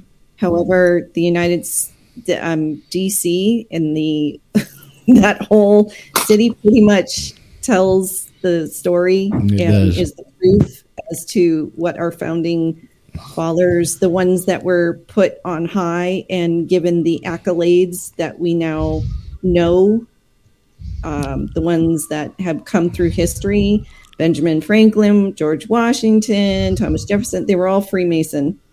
So, and they don't. Although it's instructive to add, if you'll go look at George Washington's personal diary, he was very aware and very, very abject, suspicious, and did not like the Jacobin factions. So there is a duality there. There's several factions in there, and the ones we're dealing with right now are the Jacobins. Okay? They were all merely men. Yes. Thank you, Mur. Washington was a land speculator. He had 3 million acres before he was assassinated by having the blood drained out of him. Yeah. Yeah, I just called him because I wanted to clarify Daryl's.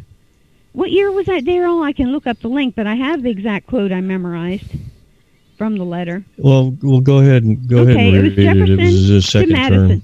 Okay, I can look it up then. But Jefferson to Madison, and he said in this letter, we should fervently pray for the death of Patrick Henry.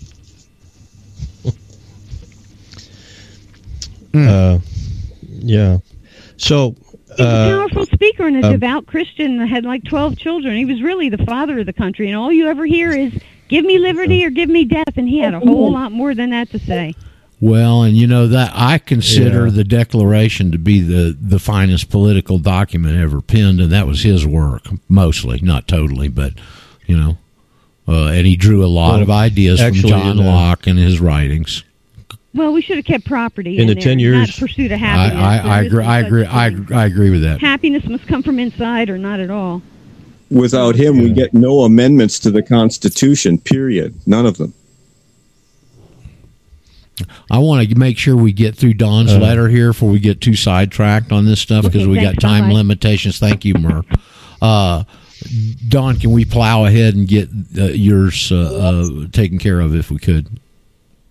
Okay, so after that paragraph is just the last one, and this is the last correspondence you will receive from DMV concerning these issues. DMV will not expend any further resources responding to your future correspondence. We're not asking you to respond. I just want you to put this response in my administrative file. Thank you very much. Stop picking on me is what the state said. That letter they sent you is really, really telling. So, you could say, I don't expect you to respond because I don't see where you got a grounds to respond. Right. So when I send this letter, am I just sending it back to customer service, or should I call and say, hey, who do I send an appeal to regarding a letter that the customer service... Well, you're not appealing it, you're responding to it. Okay? The appeal is more of a formal deal, and that is a question you want to keep in your back pocket. What's the next step in exhausting my administrative remedies? Should that arise? I don't think it's arising, and I think right now what the important thing is for you is to draft something that's really substantive that addresses all the crap they sent you, and to get it in your administrative file in case you need it later. because you're going to do whatever you're going to do, and they don't have any authority to not do that. And if they do, now you've got something to take them on, and now you've got that in your administrative file to buttress your case. Should I also state that I don't intend anytime soon to not register my car or anything like that? No, don't do that. Just tell them. Okay. And then I'll probably Remember, Brent, when you read something to Brent and he said, "Don't try the case, just send it to him." Remember when he said that? Yeah. Don't reveal your strategy. Yeah. No, I think that's a good suggestion. I think if you can get them to respond to you, Don, in a way where, they can't license you as a non-resident, you're in the clear. And I would focus on getting them to agree with you. You guys, Dawn's got a quiver. You got a quiver full of really sharp arrows to aim back at them. Okay. We need to make a distinction between geographical and political residency. Absolutely. Well, here's the deal, and you can go into. Somebody was asking me about this the other day. There's a group of books. I forget who it was. There's a group of books in the law library called Words and Phrases. Are y'all familiar with that? No. It's a wonderful, wonderful set of research books, Words and Phrases. And what they do is they go through and pull words like this out of all these different court cases, and then they take the site that revolves around the word and puts it in there. So you can go look, and it's very instructive, go look at Words and Phrases. You'll probably have to go to a law library and go look under resident. And one of the responses from a court case says, whenever the word resident is used in any legal context, its definition is always legal. So that's what I said. Whoever wants to be the researcher that goes back and finds out where they split this word to set up the equivocation and added a geographical definition to it so they could fool you, I think you'll find just about the origins of this plan right here. Okay. And I think I'm going to do the 30-day, give them 30 days to respond. Yeah, sit down, noodle on it, let the dust settle, rethink it, reread it. Oh, this might go better like this, that kind of thing. And send them back something real nice and tight that you can put right slap in your administrative file. Hey, Roger. Oh, somebody's got a real faint "Hey, Roger" there. Who's that? Hey, it's Gary. Can you hear me? Boy, not very well. Well, here, I'll make it short. There's numerous Supreme Court decisions. Just use the wording out of those. Gary, you're so faint, I'm not sure. I heard numerous Supreme Court decisions on traveling. Is that versus driving? Is that what you're getting at? Yeah.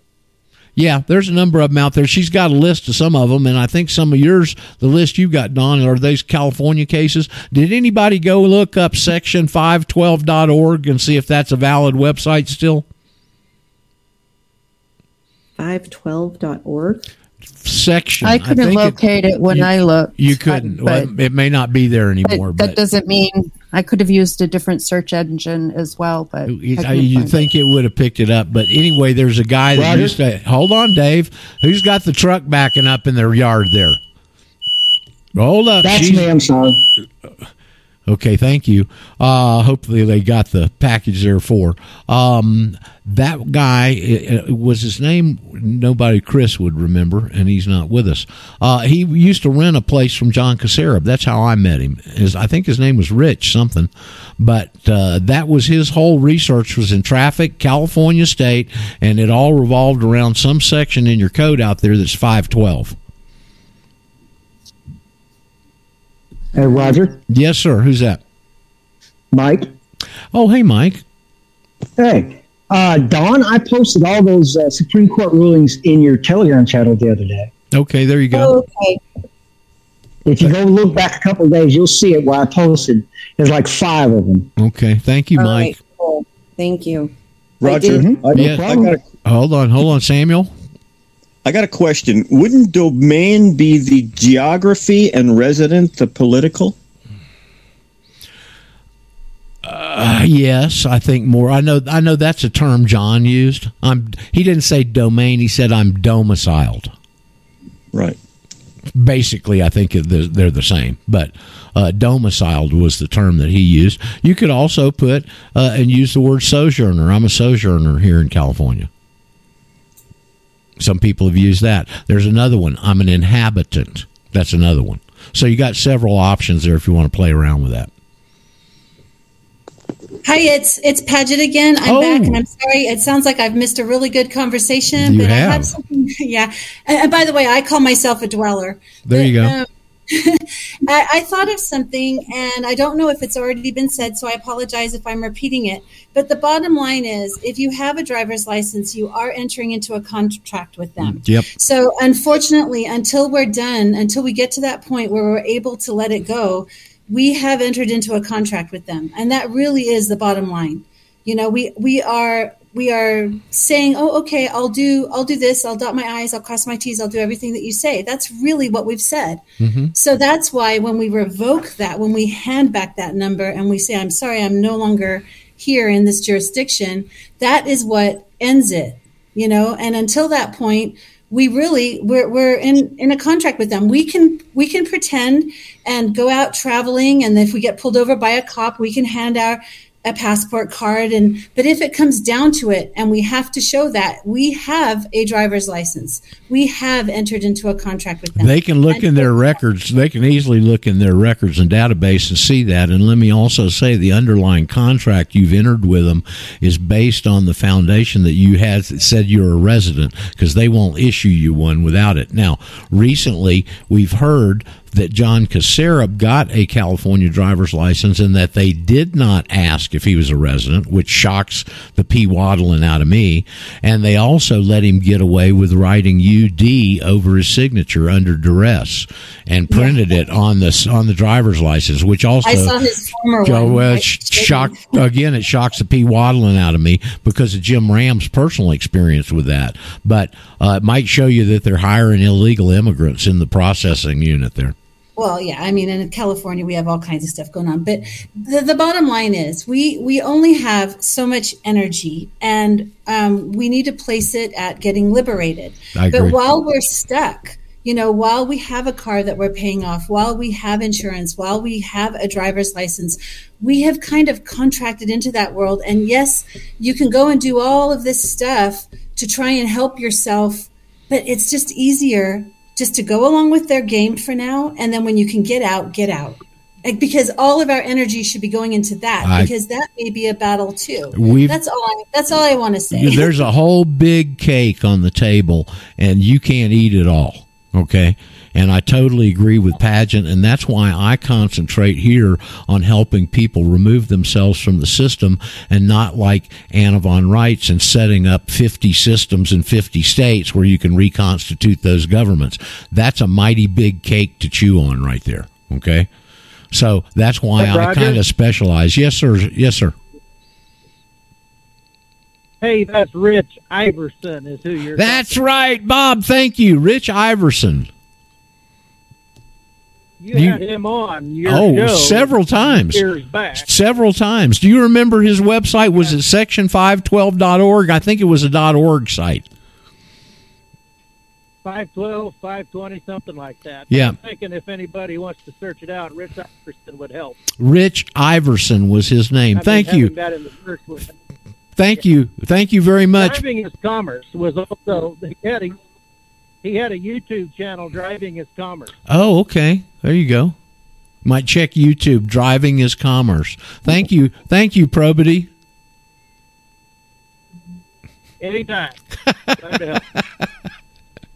Okay. Judge said you want to do a rescission, Black's Law 1306, page 5th edition. Do a FOIA request to the DMV in your state once you get your national or your passport status would be one consideration. Rescission of the contract. You know, I remember John Statmiller talking about driving in Texas, and he just let his lapse. Yes, and they never could. They could never mess with him. Well, I'm going to tell you, we had that several times. We had that conversation, Stat Miller and I, when I was on his show and talking personally, and he says, "Oh, you mean I can use that passport instead of having to get a new driver's license?" I remember that comment.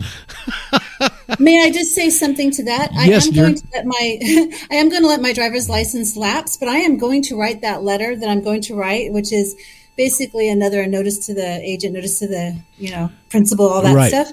But when I have that, I'm making a copy of it that I'm going to keep in my file in my car, which is like, look, I put them on notice that I'm out of their jurisdiction, but it is also going to my administrative file with Bonta, where I have been sending all kinds of stuff there. I never got anything back. But for instance, when I put Zuckerberg and Facebook on notice, and I'm like, you silence me again, I'm taking you to court because I'm in California and I'm going to do it. That letter was also sent to Bonta and in my administrative file. So, and also when I put the council members on notice with whatever, those letters go to my administrative file too. But this I'm revoking my driver's license number is going to go to Bonta as well, because no matter what happens, I'm going to be like, everybody already knows that I revoked it and I'm outside their jurisdiction. Like I've put everyone on notice, anyway. Let me just say something, Padgett, because you jostled a thought in my mind. And they'll say, you've got an expired driver's license. Well, there's the presumption it may not be active, but it's not broken. In other words, well, you need to go renew your expired license. You're still one of those persons. When you revoke it or revoke the number, you've severed the contract. There's pretty distinct difference there in those two approaches. Yes. Hence the word rescission and getting the original contract and crossing it out, and you can rescind the contract. Black's Law, 5th edition, page 1306. Right. Yeah, I went and got it when you said that. I looked. Yep. Yeah, you get the original, get a FOIA request from the DMV, Department of Motor Vehicles, and just rescind the contract. That's the cleanest way to do it. Now, getting it is another thing, but you do a FOIA request and you lean on them, or go down the, that's what I've been looking at. FOIA is they hate FOIA, and it's so effective if it's used. But I would also think, though, if I am just saying that I revoke the letter and I'm doing an in affidavit form, wouldn't that also, be good enough? I don't know. Having the original contract and just writing across it and canceling it is it's probably the premium. It's probably the premium way, but I'm sure there's others that'll be recognized. But thanks, John. How you doing up there in Wisconsin, man? You doing all right? Yeah, we're hanging in there. Okay. Cold today. Okay, good deal. Stat Miller was still a citizen when he just let it lapse, and they still couldn't do anything That's right. to him. Yeah, what Stat Miller said after I did the show, we talked, I did the program, I followed up a couple of weeks later, and he goes, Roger, we can't get 300 million people to change status. I said, John, you don't need 300 million. It only took 3% of the country to start the revolution and get it done, But that's that. We need that big, a large majority. But I remember a couple of those conversations with the late Mr. Stat Miller. Well, I have something to bring real quick. Please. And that is for those that are needing a license because they are doing commerce on the road, that doesn't necessarily mean that it just means you're in the system when you're doing commerce on the road. Correct. So you could still have a driver's license and be out of their system with regards to traveling. And that's the point. It is. The distinction we're trying to make. In other words, the unspoken thing is here, I'm a resident, but only when it pertains to me being in commerce. When I'm not in commerce, I'm not a resident.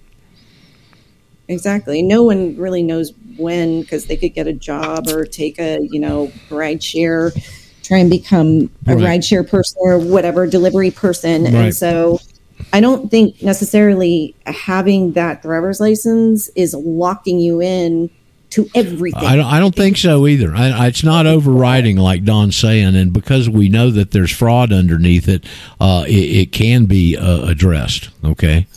Well, like my brother is one. Hold on, Bob. Was that you? I tend to agree with that because I've had a CDL since before they were CDLs, but if I choose to travel with my family, I cannot be expected to be held to the same standard as a CDL driver. Correct. Yes, but I think the average citizen who doesn't need it, the average, person out there or individual, whatever you want to call it out there, who doesn't need it, who still has it, it's a little different than the guy who has to have it.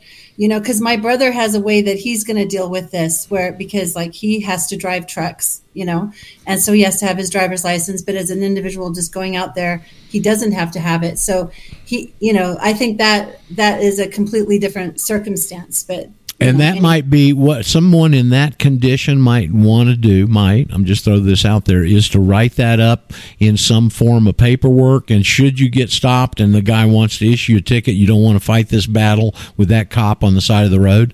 You want to sign the ticket. You want to give him that piece of paper and let him take it back to the DA and let it get processed. Don, you got to. We're running out of time here. Go ahead. I think I'm good. Oh, you're good? Don't give them your CDL. Give them your passport card. Right. Give them the passport card. That'd be the way to handle that, Bob, for sure. Okay. As we're towards the end of the program here, we got a little bit of, not much. Anybody got anything they want to add that they haven't been able to get in? Because it's been a very active discussion today. Could Paget send me that information on free mailing as opposed to 2-cent mailing?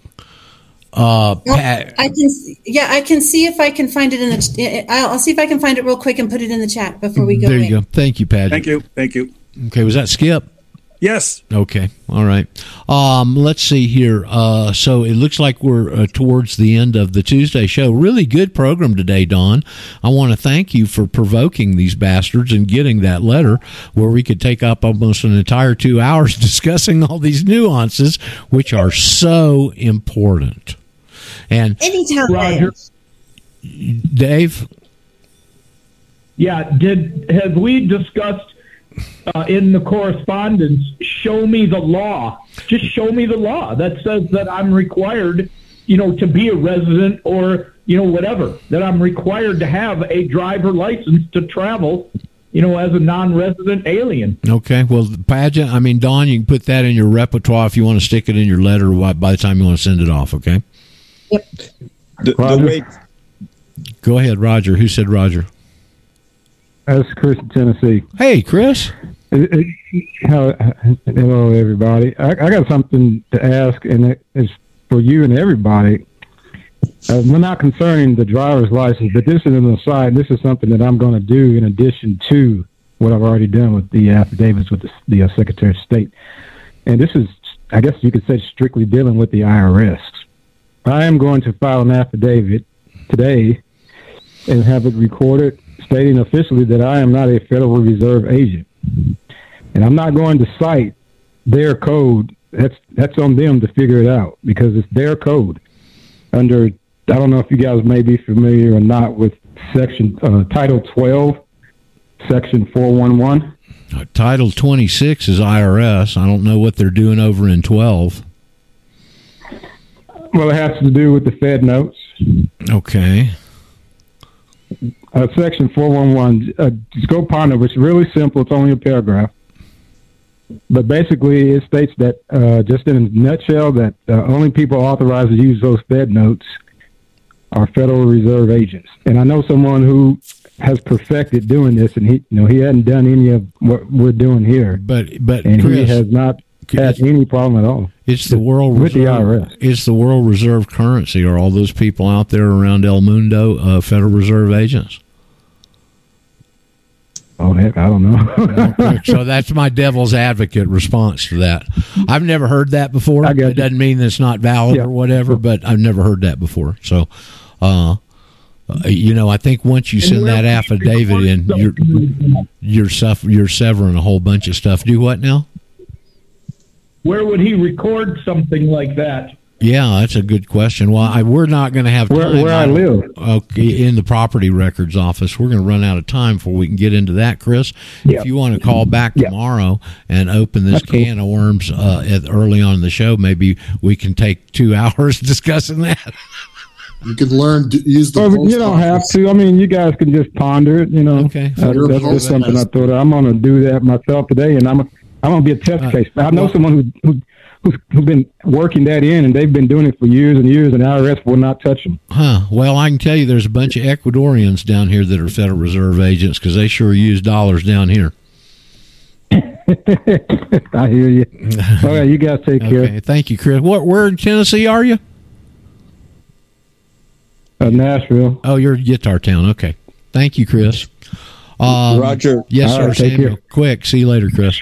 Yeah, regarding the traffic stop, team law teaches you to, after the cop asks you for license, registration, and insurance, he says, where I'm from, we don't use these documents. Can I show you what we use? So you're putting it back on him to ask you for your identification, and you're getting out of that quick jurisdictional thing he's trying to pull on you.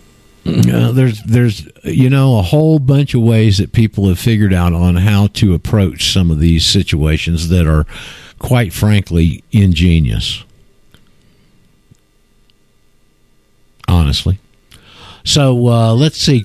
There's our whistler, man. We're right on time. So we're going to end today's program, but a very, very productive program today, I think. I want to thank Don and everybody who contributed. I hope you got some ideas. If you're new and you think your head is swimming, we're sorry. But it is the nature of the subject matter here that we deal with. And stick around and it'll get clearer. It takes a little time, okay? So I'm glad everybody is along the board for today's show. And as I said, I hope you got something constructive out of it. Don, thank you very much for giving us the platform to discuss all these issues. Mr. Jim Ram, Old Sarge, is in the wings ready to take over, and I'm about to hand him the baton. Mr. Sarge, are you there, bud? Right here. I know you would be. Old dependable there. Mr. Metamucil. So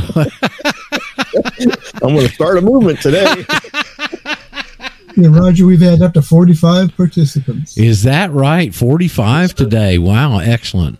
We're about to hit our limits on Jitsi. Okay, well, glad everybody's along. I hope you got something out of it. Very, very productive discussion today. And Dawn's got plenty of ammunition to draft her a reply. So Jim's next. You got anything going on today special, Jimbo? Yeah, I think we're just going to talk about whatever comes to mind. Okay, bunch of health stuff, I'm sure.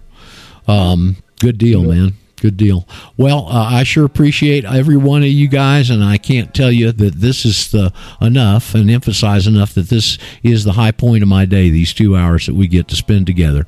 And I just care about each and every one of you, and I'm glad you're here, and hopefully you'll stick around. And we just got knocked off. Jim's on a time sequence.